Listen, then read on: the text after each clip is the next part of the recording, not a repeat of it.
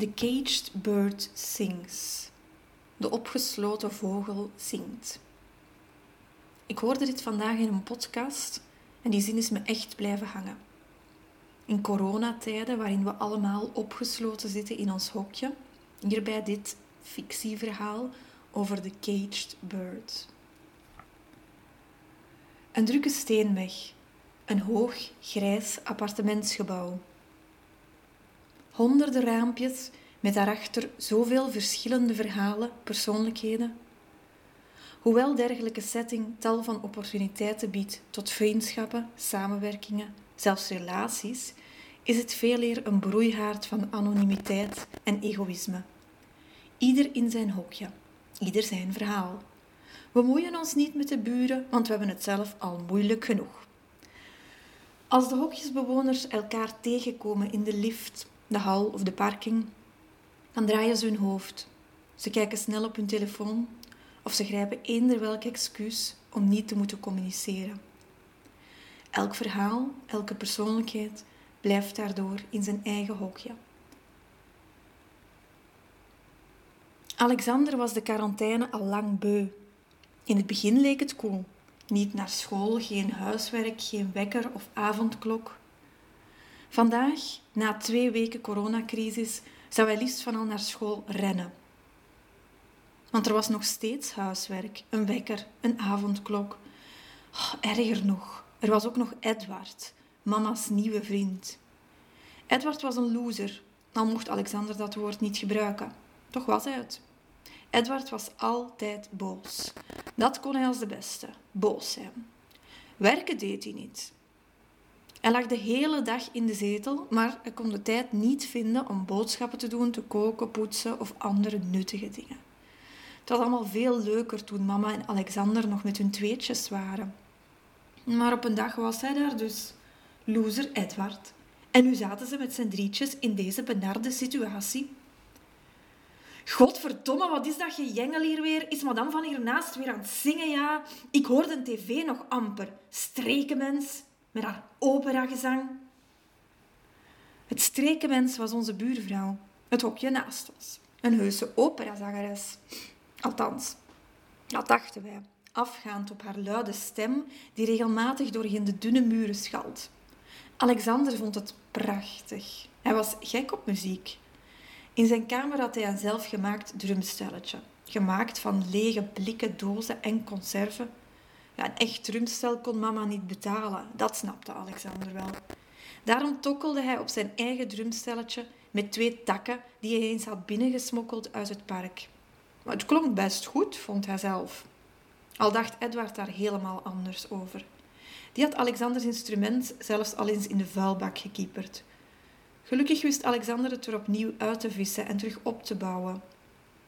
Hij had het nu goed verstopt op zijn kamer en speelde er enkel op als Edward er niet was. Want die woonde namelijk niet bij ons. Behalve nu dan, nu we allemaal in ons eigen kot moesten blijven. Nu leek het mama en Edward een goed idee dat hij hier zou blijven. Als de buurvrouw zong, ging Alexander naar zijn kamer en hield hij een glas tegen de muur om alles beter te kunnen horen. Hij vond het helemaal geen gejengel en hij was beschaamd als Edward haar langsheen het terras toeschreeuwde dat ze maar eens een toontje lager moest zingen. Dat deed hij dus vandaag ook, waarop de buurvrouw vanop haar terras al zingend repliceerde in een toontje lager. Alexander moest daarmee lachen. De buurvrouw liet zich niet afschrikken door Edward. Stilletjes neuriede Alexander mee met de buurvrouw. Hij kende haar repertoire ondertussen al een beetje. Wat moet het geweldig zijn om zo te kunnen zingen, bedacht hij zich. Heel zachtjes begon hij mee te zingen. Hij sloot zijn ogen en zong zelfverzonnen woorden die leken op de aria die de buurvrouw bracht. Wat was dit ontspannend. Ver weg van heel deze coronastommigheid. Die avond was Edward dronken. Hij schreeuwde op mama dat ze maar eens wat deftigs moest koken. Daar had ze nu toch alle tijd voor? Toen mama antwoordde dat hutsepot mijn lievelingseten was, werd Edward nog bozer en hij gooide het bord met veel kracht op het aanrecht, waardoor het in 3 grote scherven brak. De stukjes worst en aardappelen hingen aan de muur. En aan mama, die tegen het aanrecht stond. Tranen in haar helblauwe ogen. Oh, en is ons opera queen nu nog altijd aan het zingen? Alsjeblieft, zeg. Oh, wat als wij wekenlang opgesloten zouden zitten, piekerde Alexander. Wat als Edward hier vanaf nu altijd zou blijven? Alexander, ga maar van tafel. Ga maar naar je kamer spelen, snotterde mama. Mag ik even op terras, vroeg ik. Ik had namelijk ontdekt dat als ik helemaal in het hoekje van het terras ging staan, dat ik dan kon binnenkijken bij buurvrouw Opera. Edward zat ondertussen in de living, nog steeds te snauwen op mama, die al huilend afwaste en opruimde.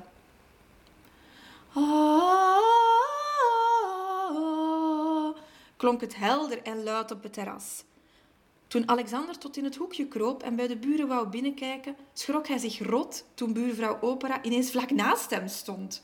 Ze stond ook op haar terras, luidkeels te zingen voor de ganse straat. Ook op andere balkonnetjes stonden mensen vol bewondering te luisteren en kijken.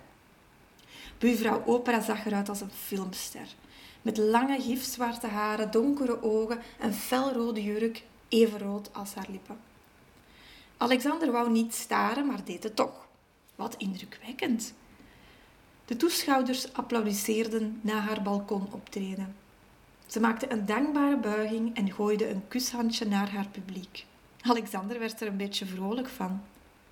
Dag buurjongen, lachte ze hem vriendelijk toe. Het is toch Alexander, hè? Ja, mevrouw. Hoe ken jij mijn naam? Stamelde Alexander verlegen. Tja, die vader van jou, die kan behoorlijk schreeuwen. Daar kan mijn stem zelfs niet tegenop. Nou, dat is mijn vader helemaal niet, hoor. Edward, dat is mama's vriend. En dat is een loser. Het was eruit voor hij het wist. Oeps. Buurvrouw lachte, maar keek dan heel serieus en zei... Alexander, die loser doet jou toch geen pijn, hè, jongen? Want anders dan zal ik hem wel eens een toontje lager doen zingen. Mij niet. Mama wel. Alexander wist dat hij dit beter niet zou zeggen. Maar hier op het balkon voelde hij zich verbonden met deze bijzondere opera-buurvrouw. Ja, toch iemand die bezorgd was om hem. Verbaast mij niks, my god, wat een loser. Alexander, als dat nog eens gebeurt, klop je maar hard op de muur en dan zal ik wel eens een bevriend politieman of zo langs sturen. Zoiets kan toch helemaal niet, alsjeblieft, zeg. Alexander keek haar met grote, droevige ogen aan. Natuurlijk had ze gelijk, zoiets kan toch helemaal niet? Waarom belde mama eigenlijk nooit de politie? Maar daarom bestaat de politie toch? Om je te beschermen? Alexander, kan het zijn dat ik jou muziek heb horen maken? Vroeg buurvrouw Opera. Ik denk dat ze me wou opvrolijken. Een beetje beschaamd antwoordde Alexander. Ja, dat kan. Ik heb een zelfgemaakt drumstel. Zo, wat cool, jongen. Hou je van muziek? Ja, knikte Alexander schuchter. Wat een toeval, ik ben muziekjuf. Dat wist je niet, hè? Misschien moeten wij maar eens samen een muziekje maken in deze rare tijden. Ja, ik denk het niet, mevrouw. Edward wil altijd dat ik stil ben. En die heeft mijn drumstel alles in de vuilbak gegooid. En die wordt altijd woedend als u begint te zingen. Cultuurbarbaar, of course. Kon ook niet anders. Wat ziet jouw mama in zo'n eikel? Tja, dat vroeg Alexander zich ook af. Zeg, buurjongen, gaat hij soms niet buiten, die Edward? Voor een wandelingetje of zo? Nou, dan kom je maar naar het terras en dan geef ik jou gratis en voor niets muziekles. Wat denk je daarvan? Klonk als muziek in de oren van Alexander. Ja, hij gaat elke dag sigaretten kopen. Dan is hij wel even weg. Maar ik ken helemaal niks van muziek, hoor. Ach, jongen. Muziek, dat zit in je. Je hebt gewoon iemand nodig die het eruit haalt. Muziek adem je. Alexander, waar ben je? Ik moet naar binnen, mevrouw. Geraldine is mijn naam, jongen. En je weet het, hè. Als er problemen zijn, klop je maar op de muur. En als je muziek wilt maken, kom je maar naar het terras. Aangename kennismaking, kleine drummer. Een drukke steenweg, een hoog grijs appartementsgebouw. Honderden raampjes met daarachter zoveel verschillende verhalen, persoonlijkheden. Alexander en Geraldine woonden al enkele jaren naast elkaar, maar hadden elkaar nog nooit ontmoet, hoewel ze een passie deelden, muziek. In Alexanders hokje overheerste drama, altijd al, sinds Edward in mama's leven was. In Geraldines hokje overheerste muziek. Dat was zo voor de coronacrisis en dat zou nu ook zo blijven. Ze zong met dezelfde melodieën, alleen deelde ze die nu van op haar balkon. De volgende dag, toen Edward naar de winkel was en mama druk aan het koken, zag Alexander zijn kans schoon. Hij nam zijn drumstel en liep enthousiast naar het terras. Daar zag hij niets of niemand. Wat nu? Hij besloot om wat geluid te produceren met zijn zelfgemaakte drumstel. Op het terras links van hem kwam een jonge man naar buiten die hem enthousiast toewuifde. Oeps. Alexander zwaaide verlegen terug. Waar bleef ze nu? Opera-buurvrouw Geraldine. Plots verscheen ze, flamboyant in kleurrijke kleding en met veel zwier. Ah, lieve buurjongen, ik dacht al dat ik iets hoorde. Ik heb iets voor jou. Ze liep snel naar binnen en kwam terug met een klein toestelletje met een hoofdtelefoon. Ik heb hier een mp3-spelertje voor je. En dat mag jij gerust lenen. En als je het hier zo aanzet, dan kan je mijn muziek beluisteren. Hopelijk heb je er wat aan. En nu ga ik jou lesgeven. En zo geschiedde het. Geraldine leerde Alexander noten, toonaarden, ritmes. Ze zong voor hem, ze zong met hem. Elke dag een half uurtje, als Edward er niet was. Het was Alexanders lichtpuntje in deze vreemde periode. Elke dag zat hij te wachten tot Edward sigaretten ging halen. Alexanders mama had de bijzondere vriendschap opgemerkt, maar besteedde er geen aandacht aan. Als Alexander daar blij van werd, was het goed voor haar. Het arme kind ook. Een drukke steenweg, een hoog grijs appartementsgebouw, honderden raampjes, met daarachter zoveel verschillende verhalen, persoonlijkheden. Het was avond, dag 54 al van de quarantaine. Alexander zat zachtjes op zijn kamer te zingen, met in zijn oren de operamuziek van buurvrouw Geraldine. Plots hoorde hij geschreeuw, een luide kreet en daarna een bonk. Hij hoorde Edward schelden. Zijn zware voetstappen weerklonken tot aan de deur, die met een klap werd dichtgeslagen. Met een bang hartje sloop hij naar de keuken, waar hij mama op de grond aantrof. Mama, mama, mama, word wakker! Ze werd niet wakker. Mama zag er raar uit. Langs haar hoofd liep een straaltje helder rood bloed, even rood als de lippen van mevrouw Geraldine. Alexander zat er eerst even naar te staren. Ze was vast met haar hoofd tegen de kast gevallen. Maar waarom had Edward haar niet geholpen? En waar was die nu ook? Wat moest hij nu doen? Hij was toch geen dokter? Geraldine, ja, dat was het. Hij moest op de muur kloppen. Zij zou hem vast helpen. Alexander rende naar zijn kamer en bonkte luid op de muur. Buurvrouw Geraldine, buurvrouw, help, buurvrouw. Alexander? Hoorde hij langs de andere kant. Wat scheelt er, jongen? Wacht, ik kom naar het terras, liep ze zo luid als ze kon door de dunne muur heen. De tranen rolden ondertussen over Alexanders wangen. Huilend in zijn dunne pyjama en op blote voeten liep hij naar het balkon. Hij ging in het hoekje staan en zag mevrouw Geraldine verschijnen door haar vensterraam. Alexander, wat is er aan de hand? Is Edward boos geworden? Maar jongen, wat sta je daar? Vertel me. Het is mama. Ze ligt in de keuken, ze wordt niet meer wakker en er loopt bloed uit haar hoofd en Edward is weg. Wat volgde was een vorm van naaste liefde. 2 hokjes in een groot grijs appartementsgebouw waarvan de muren eventjes gesloopt werden. Mevrouw Geraldine stond binnen de kortste keren in het appartement van Alexander. In haar gele, zijden kamerjas belde ze de hulpdiensten. Ze troostte Alexander al zingend en ze hield mama's hoofd in haar schoot. Wat was ze een prachtmens. De mama van Alexander was niet in levensgevaar. Ze had enkele rake klappen gekregen en was daarbij ongelukkig met haar hoofd tegen een kast beland. In het ziekenhuis werd ze ondervraagd door iemand van de politie, aan wie ze schoorvoetend vertelde wat er aan de hand was in haar hokje in het grote grijze appartementsgebouw. Terwijl ze haar verhaal deed, besefte ze dat ze hier een eind aan kon maken, dat er een uitweg was. Ze werd opgevangen en begeleid door de juiste mensen. Mevrouw Geraldine zorgde voor Alexander, alsof dat de normaalste zaak van de wereld was. Ze kookte voor hem, zong voor hem, ze gaf hem les en ze gaf hem een warm nest, tot mama weer terug zou komen. Augustus.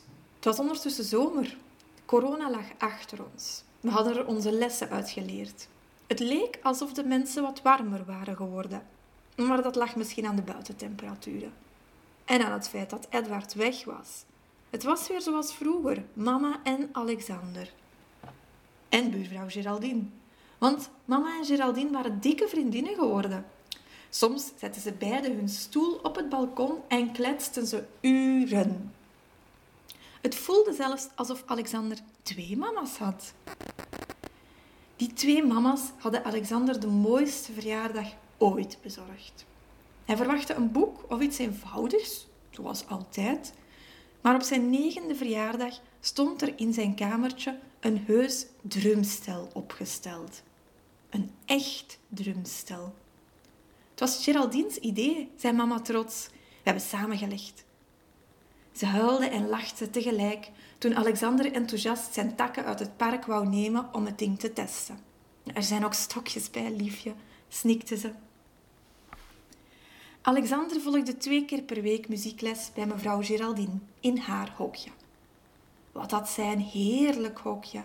Haar appartement was kleurrijk en vrolijk. Ze had verschillende muziekinstrumenten. Haar muren waren behangen met foto's van optredens. Geraldine had ook een vogel, een kleurrijke kanarie die mooi kon fluiten. Bird noemde hij. Dat is Engels voor vogel, leerde Geraldine aan Alexander. Hij zat in een prachtige kooi. Op een dag vroeg Alexander aan mevrouw Geraldine: Mevrouw, hoe komt het toch dat Bird zo vrolijk zingt, terwijl die eigenlijk opgesloten zit? Ach jongen, hij zingt zichzelf gelukkig. Hij is blij met wat hij heeft en dat, mijn liefje, dat is een gave. The caged bird still sings. Wat er ook gebeurt, je kan zingen of huilen, er is altijd een keuze. Een drukke steenweg, een hoog appartementsgebouw, honderden raampjes met daarachter zoveel verschillende verhalen, persoonlijkheden. Sommigen huilen, sommigen zingen.